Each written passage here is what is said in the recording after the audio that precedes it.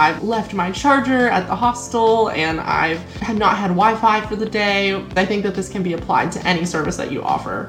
I have a 0.02% success rate with pitching clients for writing opportunities. Like sitting in a cubicle in another part of the world all day and missing out on life is not success as a digital nomad.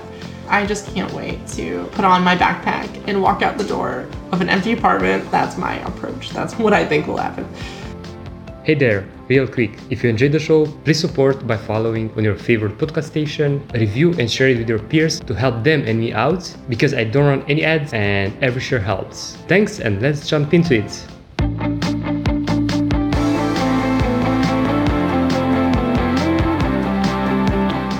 Hey Kayla, welcome to the Nomad Entrepreneur Show. Hey Gabe, thanks for having me.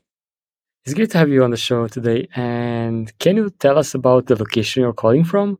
Yeah, I am currently in the Netherlands. I'm in Groningen, but my apartment here is about half empty. I'm about to move out and travel indefinitely again. So you're catching me at a funny point in life. I'm surrounded by boxes and people are coming constantly to take things. I'm selling things and giving them away on Facebook. So really deep in the preparation phase of travel. That's awesome. And I think you're at the perfect stage to have this interview, because this raw environment and preparing to start something new is what the podcast is all about, and can't wait to hear more. But please tell me, how did you end up in Amsterdam? Yeah, that can all go back to 2017, whenever I was working actually a really nice job in Chicago. I'm from the US, and I had a really nice apartment. I was enjoying life, but I just felt like I really wanted to travel and I just didn't know when it was going to happen. I was having a meeting with my manager and they were talking about my 10-year path with the company. And I thought, gosh, if I'm here in 10 years, like I will not be very happy with myself. So I found the digital nomad scene online and I started asking people questions, commenting on Instagram posts, asking people, how do you pay for things in Facebook groups? I just became really like a sponge for this lifestyle. I got so excited that people were actually doing what I wanted to do and doing it long term. And I don't know. So I just became obsessed with this idea of traveling full time. And I moved out of my apartment and went to Mexico, and I traveled south for 6 months. And then I ended up moving to the Netherlands with my partner who I met on that trip. And we've been using the Netherlands as our home base for 5 years now as we travel and visit my family and travel around Europe. So we've had a home base and have done house sitting and long-term, staying with family and trips around Europe. And now I just got citizenship here. So to celebrate, we're moving out and traveling full time for maybe, I don't know, it's very open-ended. We have kind of penciled in plans for the next 2 years.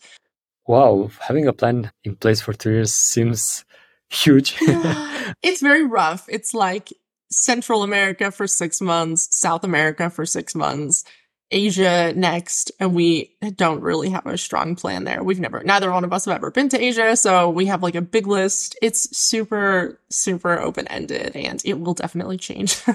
Yeah, that's exciting, and definitely being open and not putting everything in place with exact dates, it's the best way to approach this lifestyle. And how was your transition from US to Europe? Since I know the places are quite different, and why you choose Amsterdam, especially Netherlands? Yeah, the transition was a lot more difficult than I expected.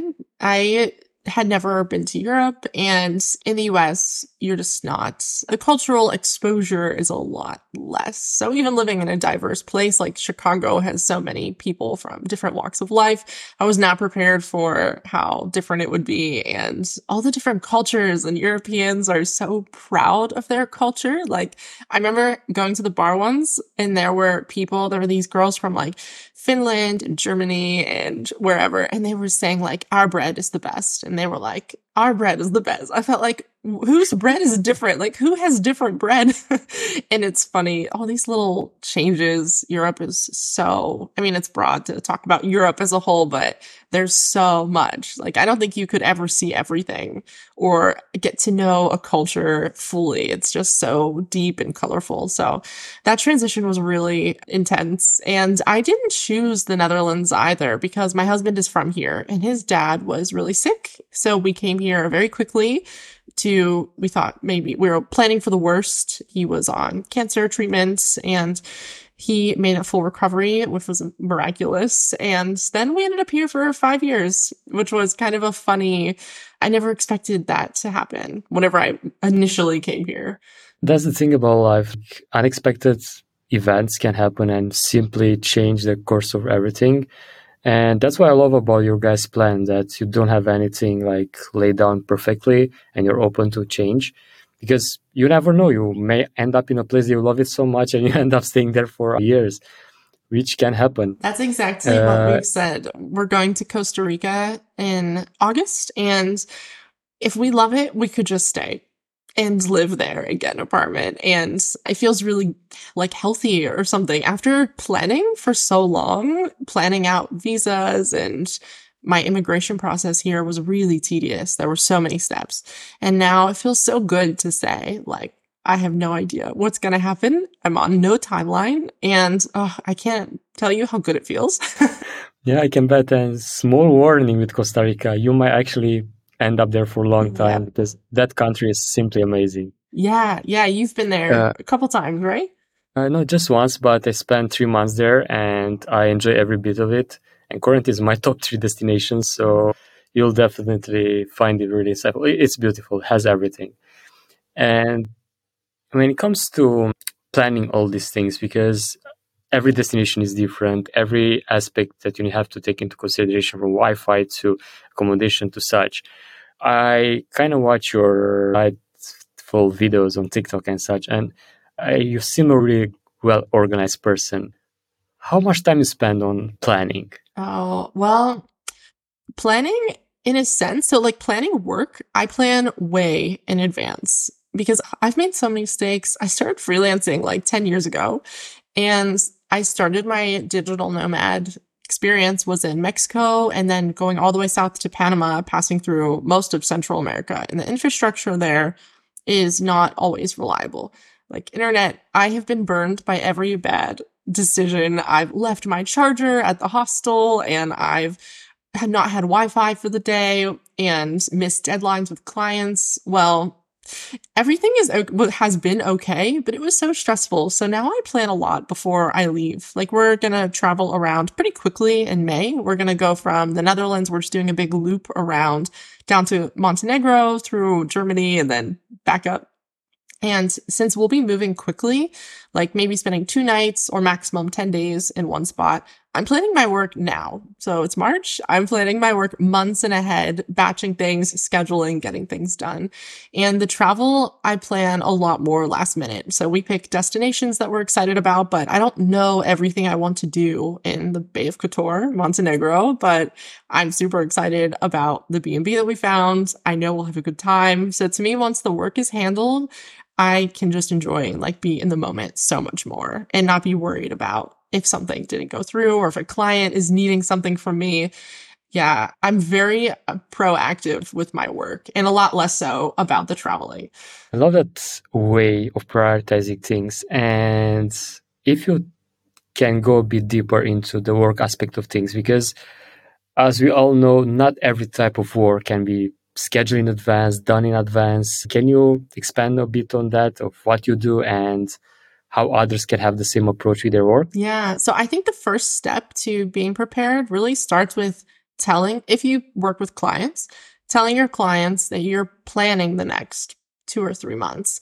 Because if you're thinking ahead, I think clients generally like it. I know some travelers don't tell their clients that they're traveling because they're afraid of whatever the client might think about it or whatever, but I'm very upfront and I tell people I have some travel plans and it won't affect your work deliverables, except that you're going to get things early. And people like that. It makes clients feel you're super organized and They're taken care of first. They're prioritized. So I start by telling clients as early as I can, I'm going to be traveling a lot in May. So you're going to get everything early from me. And then they also put their ducks in a row. Oh, you need this from me. I'll get it to you next week, because they don't know that you're working ahead unless you tell them. So I think it starts with letting whoever you're working with know what you need to get ahead of schedule, and then just making a big list for every time I want to take some time off to really travel, to not be working Monday to Friday. I make a huge list, probably 2 months, sometimes 3 months in advance, everything that needs done. And every time I think of something, even if it's small, like, oh, I need to email them to remind them to send me something, then I put it on the list and I look at how I can possibly do things ahead of time. It used to go wrong all the time, and now it goes right like 98% of the time. And usually that's the thing, you learn from your past mistakes and you start to put things into place to not repeat them. And the way you do things, it's blown my mind, because I've been working online for so long and I'm still not close at your level when it comes to organizing things and planning in advance and such. So if you don't mind, I want you to go even deeper into this topic, since I feel prioritizing and organizing things is such a big topic. And you mentioned spreadsheet, you mentioned to-do list and such. Do you use any particular tools to keep everything together, or you use the old school Google Sheets or Microsoft Excel? I use Google for everything, and I know a lot of people use Trello and Notion, and I have accounts on those platforms, but whenever it comes to working with clients, I just find that Google, everyone speaks Google's language, because some of my clients, they won't look at it if I send it in a different software. So I just stick to like the bare minimum, and I track everything in a spreadsheet. So every client has a spreadsheet, and it has all different tabs at the bottom. So to me, it's all about minimizing how many files that you need to update, and making sure there's only one copy of everything, not two copies, the client's copy and yours. So I make a folder in Google Drive for each client, and everything goes there. So links for any of the graphics I made them. I make a lot of clients graphics in Canva. So in Google is a sheet with all of the links to all the Canva files. And in the spreadsheet is a list of everything that I'm doing for them, and when, and where did it get published and when. And it's all, everything is tracked there. And I also think, on top of keeping me really organized, clients always comment on how much they like my system. So I think that it also adds more value to them, because instead of saying, Kayla is doing Pinterest 3 times a week, they can look and search. Today's Wednesday. They can search the date and see exactly what I published for them. They can see the file that I published. They can see the keywords, the board, everything. So, and not to go too deep into my services specifically, because I think that this can be applied to any service that you offer. Yes, definitely. And having this approach to not use a bunch of tools, a bunch of moving pieces to organize your work can be really helpful. And especially if you use tools that your customers are already used to. And speaking of customers, how many customers do you manage at the same time to be able to achieve this batching in advance, to be able to actually enjoy your travels? Yeah, that's a great question. It's kind of funny for me to answer, so I'll just explain my work a little bit more. So I am a freelance writer, so that's part of my business, but I'm also a Pinterest manager. So I have a blog. So this whole freelance journey really started for me.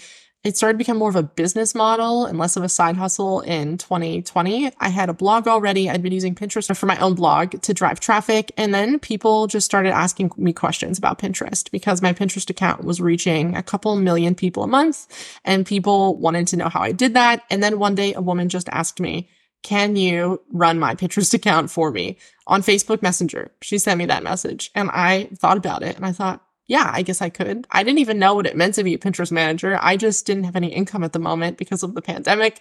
And I said yes. And so I still manage Pinterest accounts for clients, but my main focus has really been on the freelance writing side. So I've been writing for GoDaddy and just started writing for HubSpot and taking on bigger roles like that. And then I'm also writing a book on the side. So if you count the book as a client, then I have, I think, 8 clients right now, which is kind of the limit for me. I can't, no, 9. It's kind of hard for me to say, but I can't do more than 10. I used to have 10 clients and just sending emails every Sunday. I check in with all my clients on Sundays because I like people to know that I'm always thinking ahead. And that's just something I do. A lot of freelancers think that's like madness to email people every week, everyone. Even just sending the weekly check-ins started taking me like 3 hours. Like, this is just an update. This is where things are at. Here's things you should know. Those emails take a little bit of time to write. So that's definitely the ceiling for me with this type of work. I'm not someone who wants like loads of clients. I look at if I want to scale my income, then I look at how do I expand one client, not how do I take on more. That's a great approach. And there is actually a statistic that shows that at every given time, one person can take up to 12 clients in the digital services space. Yeah, managing to do that and to actually schedule in advance everything, and it simply blew my mind. And having that freedom and flexibility to be able to enjoy actual travels in the same time while running your business, it's amazing. And speaking of this, since you're freelancing for more than 10 years and being able to juggle all these things, can you please share with us any misconception that you saw in the space of freelancing? Oh gosh, there's so many. I would say that everything about freelancing, it can always go either way. People will say freelancing is so easy because you can do anything that you want. And that's true, but it's also so hard because there's no limit. It's hard to decide if you can literally freelance anything. Like, there are people who get paid to talk to people on the internet, like the hire a friend, a virtual friend. Those people exist. That the fact that it's so unlimited is really hard. And I think it's easy to be really lost, like wandering around, wondering, do I even like freelancing? Because I thought I didn't like freelancing. I started freelancing whenever I was 20, and I did it more full time starting in 2017. So I was 24 then. And then I've pretty much done it on and off, full time or part time since then. Now it's been full time for the past 3 years. But yeah, I think it's quite directionless if you feel like if you don't know what you want to offer and you're figuring it out. I think it's really important to have community. I would say that to see yourself as this like free agent, like you working alone. It's so nice to not have a boss or a team. Man, you need those people though. You need people who get it. People need to listen to your show and, connect with other freelancers on LinkedIn. That's how we connected. You need that. It's not so like Wild West. Do you know what I mean? Yeah, definitely. And that part, the community part of freelancer, of digital nomads, whatever the name it is, even as a full-time employee, there you have the community of your coworkers. And being around people, it's not only fulfilling, but healthy, especially on the mental side of things. We can all draw back to the pandemic where we're isolated and the depression cases skyrocket because of that. And having that accountability bodies or simply people to share your wins or your losses with them, it's so, so important, especially when you work alone. And apart from LinkedIn and Pinterest, how do you engage with other freelancers online or face to face? How do you find them? I wish I had face-to-face freelancing friends, but I have never really found anyone local to where I live, and I don't speak the local language fluently. So just to add, most people could probably find someone, but I didn't find anyone here where I live. And online has been the best way. I found a lot of friends through Facebook, and a lot of my clients have become good friends. I talk to people weekly who we work together in some capacity, and we don't work together anymore, but we still talk all the time about this business and this lifestyle. I would say Facebook groups are a really nice place. And LinkedIn. LinkedIn has got to be the best, in my opinion. It's so easy to find people. People are so supportive. Yeah, that old school corporate platform becomes something much more meaningful and real connection happens. And I can draw the most of this podcast success to LinkedIn, because there I met most of my guests like you. And yeah, it's such an amazing platform to build connections. And for sure, moving forward and starting to travel, you'll find digital nomad communities, and you'll be able to and meet face-to-face connections. And that will be even better, you'll see. And speaking of that, what's the most exciting part when it comes to start embracing this digital nomad lifestyle? The thing I'm most excited about right now is just being fully in it and not doing trips and then coming back home, because I always wanted to keep traveling. I was very restricted with my visa. I could only be out of the Netherlands a certain number of days per year. And I might have just kept traveling full time if it hadn't been for my father-in-law getting sick and us coming here. We might have very well just kept traveling. So having a home base was a situation that I was not that we had to do for the time.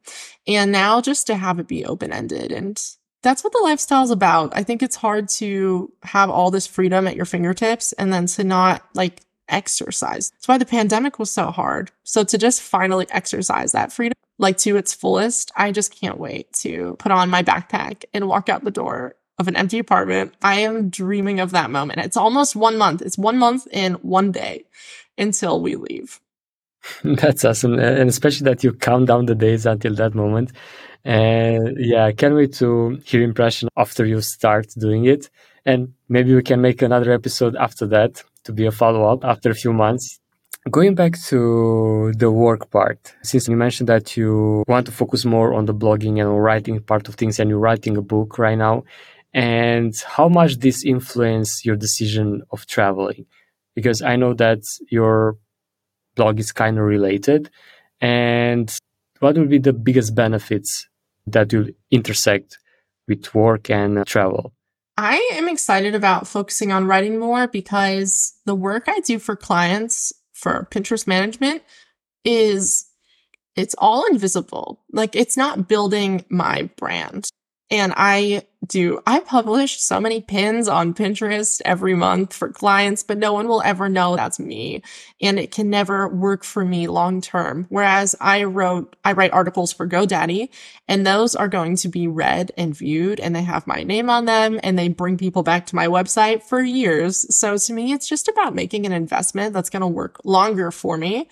And if you look at the style of work, the Pinterest management, which I really enjoy, but that's more of a job where I just like put it in and get my money and, and then once it's over, but every article lives forever and is going to keep working for me. So I'm kind of focusing on the big picture. After 5 years of doing this, 5 years of articles being published with my name on them is going to do so much more for my business. And then 5 years of invisible work behind the scenes for other brands. So I'm just balancing that right now because I do like having two different types of work. One work is the writing is very like focused work, but the Pinterest is a lot more creative. I'm making graphics. So I like having the mix, and I like that the Pinterest work is schedulable. I can batch that for months if I want and schedule a lot of it in advance. So it's more hands off, but I do get less as like a business owner. I get less back from that. Yeah, I definitely can relate. And having this mix can be really healthy. In case of, I don't know, one source goes off, you still have the other one. And you mentioned quite some big names there in terms of clients. And I know that getting clients is one of the biggest challenge when it comes to freelancing. How do you land those type of clients? Oh, I am. It takes a lot of time. I should say I'm really bad at pitching. So I have a 0.02% success rate with pitching clients for writing opportunities. And everyone says just keep getting better at pitching. So you see that advice a lot. And I tried and I couldn't, like nothing was improving. And I had to take a different approach. I thought if I can't successfully pitch GoDaddy, then how else am I going to get into GoDaddy? And I started looking for other doors into publications. So I got into GoDaddy and HubSpot. I'm only just beginning with them on a trial basis as a freelance writer. I was introduced for those roles. So I met people who worked there and they introduced me, and I think it's a good approach if you're struggling to find clients, because to me, I was like really I was discouraged. None of my pitches were ever accepted. And then once I work with people, they leave really nice recommendations on LinkedIn. I know people are happy. I know the quality of my work is fine. I just can't get in through the front door with pitching. So I started looking for other doors in. Love that approach since you literally leverage the power of networking, the power of being open to opportunities. And instead of sending, I don't know, hundreds of cold emails or messages that never get answered, or when they done, that it's just random, you cannot literally measure that. But building meaningful connection with others doesn't matter the environment or how you connect with them, but simply knowing someone that know what you do and they know you're good at, they can literally open the doors for you in unexpected ways. And same happened to me when I started my freelancing business as a web designer. A friend of mine worked for a SEO agency that were looking to outsource their web design services, and I got introduced to them, and the rest is history. And this type of partnerships or being open to opportunities are huge when it comes to getting clients. And apart from that, I'm pretty sure that all this content that you put out there will drive traffic to your website and get leads organically, which is another great source. And speaking of that, speaking of blogging, what are your plans with monetizing that part? Since I know blogging is quite a popular topic for probably more than 15 years, do you still there is opportunity there for those that are just starting out, or how do you see the future of blogging? I think blogging is going to become more and more relevant as time moves on. I'm an optimist, but I love blogging as well. And my blog brings in a lot of passive or active income. I'll say everybody wants to talk about passive income and blogging, and it's a great topic, but you can also use your blog as a funnel for active income. And for me specifically, that's my Pinterest services. So I pitch and fail to pitch for the writing side of my business, but for the Pinterest side, clients come to me. I turn people down because my workload is full. Clients come in through my blog because I've written articles about Pinterest, and then they see that I offer Pinterest services, and then they put in a contact form that they are interested. That's how I get the majority of my services, of my clients on the Pinterest side. And some people would say that blogging for money is only, it's only sexy when it's passive income, but it's amazing as a service provider to wake up to inquiries that already see your value and want to work with you. That value can't be understated. It's incredible. Yeah, definitely. And to expand a bit on it, since a lot of changes are happening in the online world with all the AI and generative content and such, how do you think that will influence search in general when we are moving to a zero-click era? I think it will change, but I think that it's going to make good bloggers much more valuable, because I've played around with AI. I tried for one article. I thought, let me see one article. It was an article on how to go viral on Pinterest. And I thought, let me try to use AI to write this. And the article was so bad. There was nothing of value in it. And the advice that it pulled, because it's just scraping what's already out there, the advice was years old, if it made sense at all. So I know that some fields are having more success with AI generating blog content, but I know that for my field, I'm not scared at all. It can't provide the screenshots and the value and the depth that I can. And I think it's going to make it a little bit more black and white. Like, oh, this was so thin. I think Google refers to it as thin content. I think thin content is going to be even easier to spot now. It's going to be a bunch of whatever nonsense, a stock image and an affiliate link. Or not nonsense, but, very light on the value that it's giving. As an optimist, that's my approach. That's what I think will happen. Now, if you just write fluff and you don't actually provide something meaningful, probably the visitor will bounce your website. And I want to talk more about how social media platforms like Pinterest and LinkedIn influence your freelancing journey, since there are a lot of misconceptions around how healthy they are in the terms of providing value to us rather than make us addictive to them and filling us with dopamine. So what was the positive role of those platforms in your freelancing? LinkedIn, I don't see a downside to LinkedIn, and I see a downside to a lot of other platforms. And yeah, there's some fluff on LinkedIn. Of course there is. There's some people who copy and paste posts written by other people and publish them, and people who lie and act like they're really successful whenever they are just making up achievements. But I think LinkedIn is the most helpful place for a freelancer to spend their time. And last year, I think it was last summer, I went on a complete social media. I just couldn't be on social media anymore. I felt really overwhelmed by it. So I deleted everything from my phone and I logged out on my computer except for LinkedIn. And I started going on LinkedIn every day. And instead of feeling the dopamine hit and crash of all the short form videos and in the attention, the flash and the flare of like TikTok or any of the short form video content that like is so designed to keep you engaged for 9 seconds and then it drops off. LinkedIn made me feel encouraged. I met real friends. I learned. Like, I can't say enough good things about LinkedIn, but I think that you do have to check in with yourself constantly around, is scrolling on Instagram for 30 minutes. Do I feel good afterwards? And what did I get out of that? And I think that you have to have those conversations with yourself if you spend time on social media, especially if it's supposed to be productive. Like, are you trying to network your business? You should be really honest about what you're getting out of that time. Definitely, because unfortunately, they invest millions into making us addicted to the perspective platform. Doesn't matter if it's TikTok or Instagram or whatever. And unfortunately, they are really good at it. And of course, there are a lot of good things about those platforms. But yeah, definitely agree with you. Since I found LinkedIn, I found it so different. Even that, of course, they want the same thing, to spend as much time as they need you to spend on the platform, engaging, commenting. But in a nutshell, it's not as bad as the other platform, at least yet. We'll see what the future brings.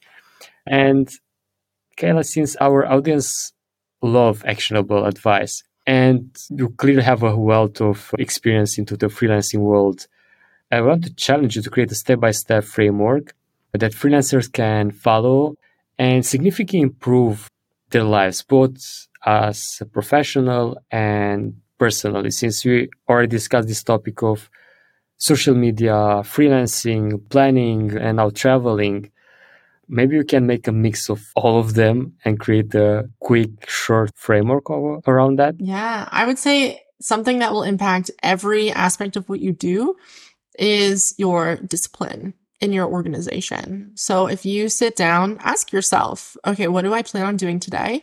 And then sit down and see if you do it. And if you don't do it, reflect. Why not? Why? I told myself I was going to finish that thing and send it to a client, but then I didn't. Why? Why didn't you do it? And if the answer is it didn't need done today, then you should be evaluating, why was it on my to-do list? What did need done today? And having a constant feedback loop and really trying to improve your self-discipline, because that will make you a better worker. It'll make you more efficient. It'll save you money, because whenever you're inefficient, you just bleed time and you waste. I just feel like it's such a waste, especially if you're combining work with travel. Like, I know I can look back at times where I was really disorganized and spent too much time doing a task and procrastinated, and it took twice as long as it should have. And I might never be back to the places I was. Like, I can remember working on this deadline in, I think it was Pisac, Peru, which is like a beautiful part of Peru. And I didn't do a single thing there except work. And then I left. And I didn't see, there's like a lake that people travel all the way just to see this lake. Didn't see it because I was working. Didn't go on hikes because I was working. And I didn't need to spend that much time working. I was really inefficient and undisciplined and sloppy. And I might have delivered everything to clients on time. So I told myself I succeeded, but I didn't succeed, honestly. If you look at like the opportunity that I had, and you don't, like, sitting in a cubicle in another part of the world all day and missing out on life is not success as a digital nomad. That's my philosophy anyway. I definitely agree with you. And I was in that situation so many times. For example, my first trip to Bali, I was at the beginning of my digital nomadism. And I spent here, where I'm also recording from right now, I spent almost 9 months. But in those 9 months, I haven't seen much. Of course, I went to some popular places and do some trips, but I didn't experience the island and the culture as deep as I wanted to. And it's one of the reasons why I'm back, because I'm way better than 4 years ago. And having this on top of your mind, it's a great reminder that no matter the thing that you do, a 9 to 5 job, freelancing, running your own business, you have to be disciplined in order to enjoy both your work outcome and life. And going on this topic a bit deeper, once you learn all these things from your mistakes and experience, how do you manage to stay disciplined? How do you manage to remind yourself daily that if I do this, I'll be able to do that and that? Since, of course, just talking to yourself might not be enough. One of my philosophies is how I approach this is how I approach everything. Like how I approach my work today is how I will approach traveling tomorrow. And sometimes you're just like in a funk and you think, I don't want to work today. You lay in bed and watch Netflix or, whatever. And then you don't go out and you just are relaxing or, recovering from being tired. It doesn't like you don't always have to be going constantly, but I think it's really good to just I don't know, don't compartmentalize where you say like, I'm going to work really hard or I'm going to go out and have fun and travel and, go away from my computer. And then I'll come back and be a really good like worker and freelancer, because I think you're probably going to be thinking about your work when you're out on a hike. And I think you're going to have some anxiety about the work that you didn't do. And then whenever you come back to your computer, you're going to have that FOMO, like, oh, my friends are out without me. To me, everything blurs together whenever you combine work and travel. And if you freelance and even you just work from home, like it's all together. Like how you handle every task. It's, you know what I mean? There's no boundaries there. So I think that just for me, what makes a big difference is just being really every day. I think like, what am I doing with my time? Am I spending this wisely? And how do I want tomorrow to go or next week? And a lot of times I'm not always disciplined. I was trying to get ahead of work for a client last week and I didn't get it done. And then I am probably not going to do it this week. So instead of being ahead of schedule, I'll do it next week and then I'll be on schedule again. But other things took priority and I'm okay with it because I asked myself, why didn't I do that task? And I thought I just would rather, my energy feels better spent in other ways today and this week. And I'm okay with that because the answer is not, I'm putting it off until the very last second because I know I'll still be ahead of schedule. I think like becoming really addicted to being ahead of schedule is a huge asset to you, to anyone, It took me a long time. I was with a person, if it was due at midnight, I would send it to you at 11:55. I would wait until the last minute to submit everything. And I know the quality of my work suffered as well. Like I know it did. It had to. And clients also just feel so valued whenever you submit something ahead of schedule. So I had to learn to love the whole process and outcome. And I'm not done learning. I know I will, I'll be working on being disciplined every day until I'm retired. It will never be done. I love that the transparency that you didn't show yourself as a perfect example of productivity and you have these ups and downs, which is normal and life is like that.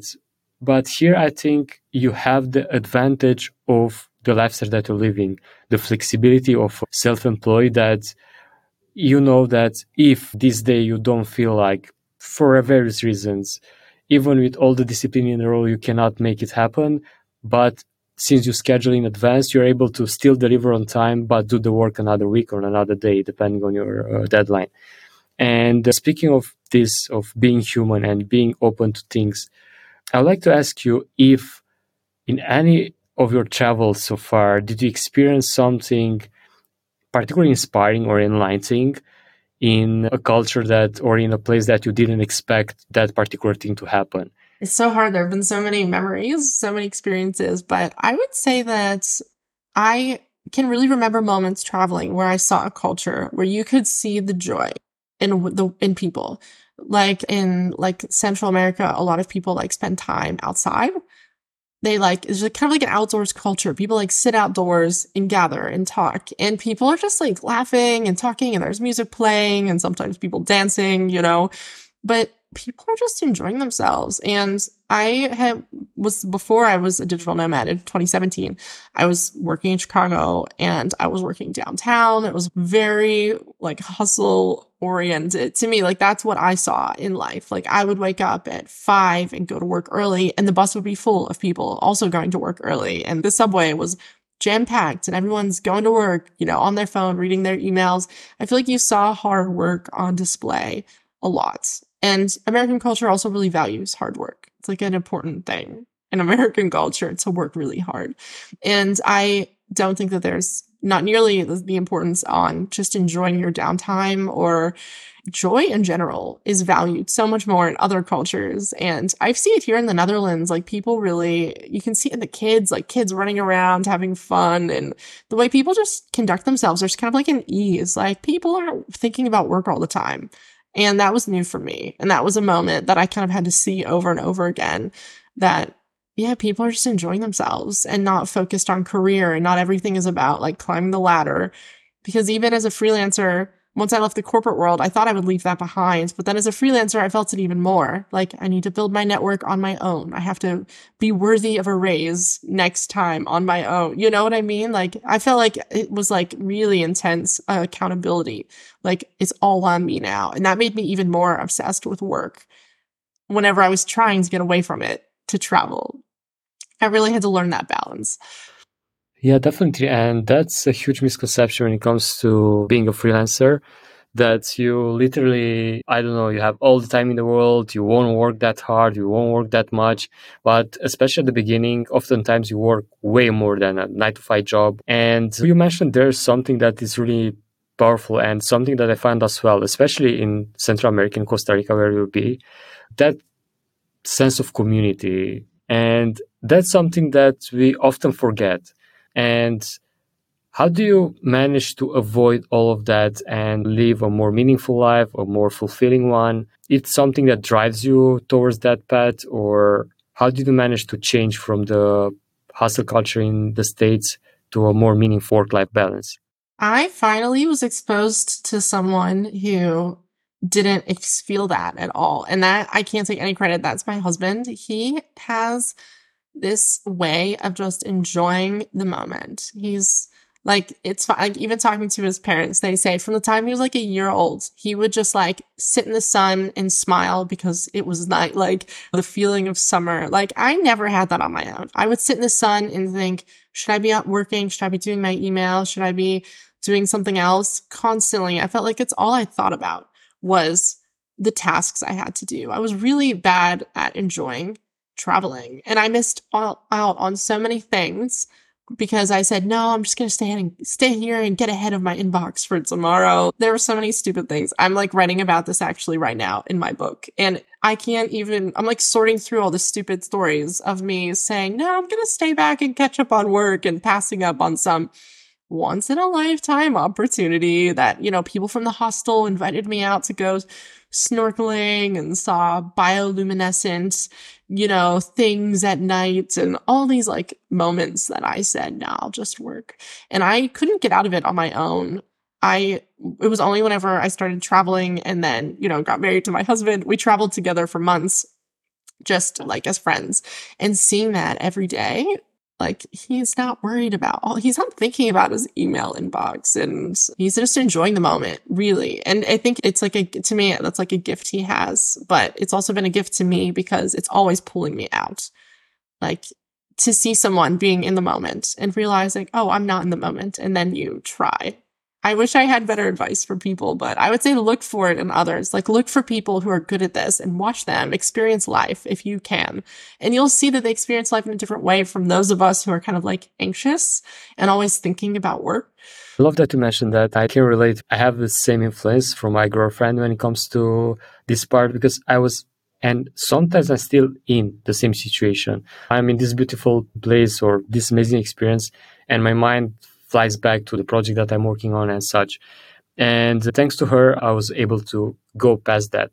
And something that also helped, it was a book, The Power of Now. And that book teach you how to live in the present. And from the top of my head, I cannot think about any other resources, but that might be a good starting point. And as Kayla mentioned, to literally try to find someone, a friend, someone that you admire by the way they live their life, their moment. And you can tell when a person is in the moment and enjoying that thing and paying attention to what you're saying or paying attention to the things happening around them, not looking through you and thinking about their own things. And those signs can be a good indication that might be the person that you want to spend a lot of time around them. And speaking of spending time a day-to-day basis, how is currently a day in your life look like? And how do you think it will look like in 1 month and a day when you start traveling? Well, right now, I'm doing actually a good job of balancing life with work. Whenever I'm busy, I can work nine. Whenever I'm busy and I'm at home and I'm just at my home base, like I can work 7 days a week, 9 hours a day, and just burrow my way. I feel like I always describe myself as a termite eating my way through a tree. Like I'm so deep in there, I don't see anything else. It's like pitch black and I'm just trying to get to the other side. So that's how I feel whenever I'm too deep in work. But I'm hoping to work even less whenever we are in Costa Rica, and we'll be there for a while. We're kind of planning on spending 3 months in Costa Rica, 3 months in Panama, and then going to Ecuador and Peru. We're not entirely sure how long. And we've been to these countries before, so we're just kind of thinking about taking it slower and seeing more. Like I saw almost nothing of Costa Rica because it was so much more expensive than the other countries in Central America that we were like, oh, let's get out of here. And we just kept going, which is a shame because it's so beautiful. So definitely looking to go slow and work a little bit less. But I guess the day in the life, yeah, waking up around 7 or 8, working for 5 or 6 hours, and then going out, walking to the grocery store, and taking a walk on the beach. We often stay really close to the water so that we can just get out and feel like immediately immersed in the area, not feel like we have to like get on a bus to go see something nice, you know what I mean? And then cooking at home, we cook for almost every meal. We almost never eat out whenever we're traveling. That's just what we like to do. We like to cook and feel like life is normal. Like for me, it's not that feeling in the beginning. Travel was like, I want to feel like everything's different. But travel long term is really a lifestyle. I'm not trying to feel like I'm on vacation. That would be like trying to trick my brain. I'm not on vacation. I'm just living today in Spain. So we like to keep life pretty normal, which is more boring than I think most people think it is. Like we're not hiking and on treks and doing, adventurous things at a cafe every day. We just wake up in our apartment and we make our coffee and get to work like we would anywhere. It's really this quiet routine. Yeah, thanks for sharing that. And I'm eager to see how your plans unfold and where you arrive and what other places. By the way, we are planning as well to go to Latin America, I think by November, something like that. So we might intersect. Yeah, that would be so fun. And can you tell our listeners where they can find you online if they want to work with you or follow your blog and your content?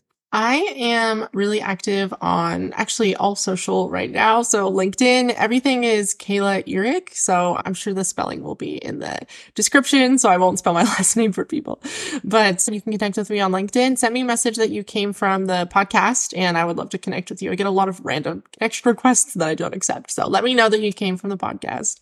And also I'm documenting the whole process of moving out. I'm doing like a daily video sharing what this process looks like, trying to show the unsexy aspects of transitioning into full-time travel. It's not all like buying a new bathing suit and packing and leaving. So I'm trying to show very realistic glimpse behind the curtain. So you can find me on Instagram and TikTok and really wherever you hang out. I'm active across the platforms and my own website, writingfromnowhere.com. That's awesome. Thanks for sharing. And yeah, definitely, I'll share the links into the show notes. And to wrap things up, this time, I would like you to create a challenge for our listeners. 24 hours. How to start traveling as a digital nomad. There might be some things complete in less than 24 hours to make a step towards this lifestyle. Yeah, I would say deflate your lifestyle cost. Look around today at where you spend money, but if you were saving for travel, you could spend less. If you drink like beer every day, drink water instead. That's going to save you money. That's a deflation of your lifestyle. If you go out to eat, then start cooking at home. That's deflating your lifestyle costs. And look around at your life. There might be a lot more leftover money than you think that you can put aside into savings, and then you can have that. I would say that's the first step for anyone who wants to be a digital nomad. On top of finding work and developing skills online, you should be looking, how can I put money away day to day? And then whenever you're on the road, you'll spend way less as well. Become as minimalist as you can with your money. I love that challenge. And a bit of thing that I want to add to this, because there is a huge misconception that living a digital nomad lifestyle can be pretty expensive. It can if you want to live like a king, which can happen in your home country as well. But since I started this lifestyle, I actually spend less than I used to spend in my home country. So just take the challenge that Kayla shared, and you'll be surprised how much money you can save by just reducing your lifestyle cost, because we don't need all the things that you usually buy and move around. No, stop shopping today too. Don't buy anything. If it's not going to fit in your backpack, don't buy anything else. It's amazing how much money you spend if you don't think about it. You see it as normal. Yeah, true. Thanks so much, Kayla, for sharing all these tips and to taking the time in your current busy schedule to jump on a call with me. This was wonderful, and I know that our listener will enjoy as much as I do. Oh, thanks so much for having me. Thanks so much for having me. My pleasure. Have a nice rest of your day and start packing. Yeah. It's almost time. Thanks again. Thanks for listening, everybody. Make sure to check the show notes where you'll find direct links to the tools and resources mentioned in this episode, and much more. If you enjoyed this podcast, make sure to subscribe to your favorite podcast station to not miss when we drop the next one. We have lots of exciting guests and surprises for you coming up. This is your host, Gabe Marushka, with the Nomad Solopreneur Show. Until next week, pura vida!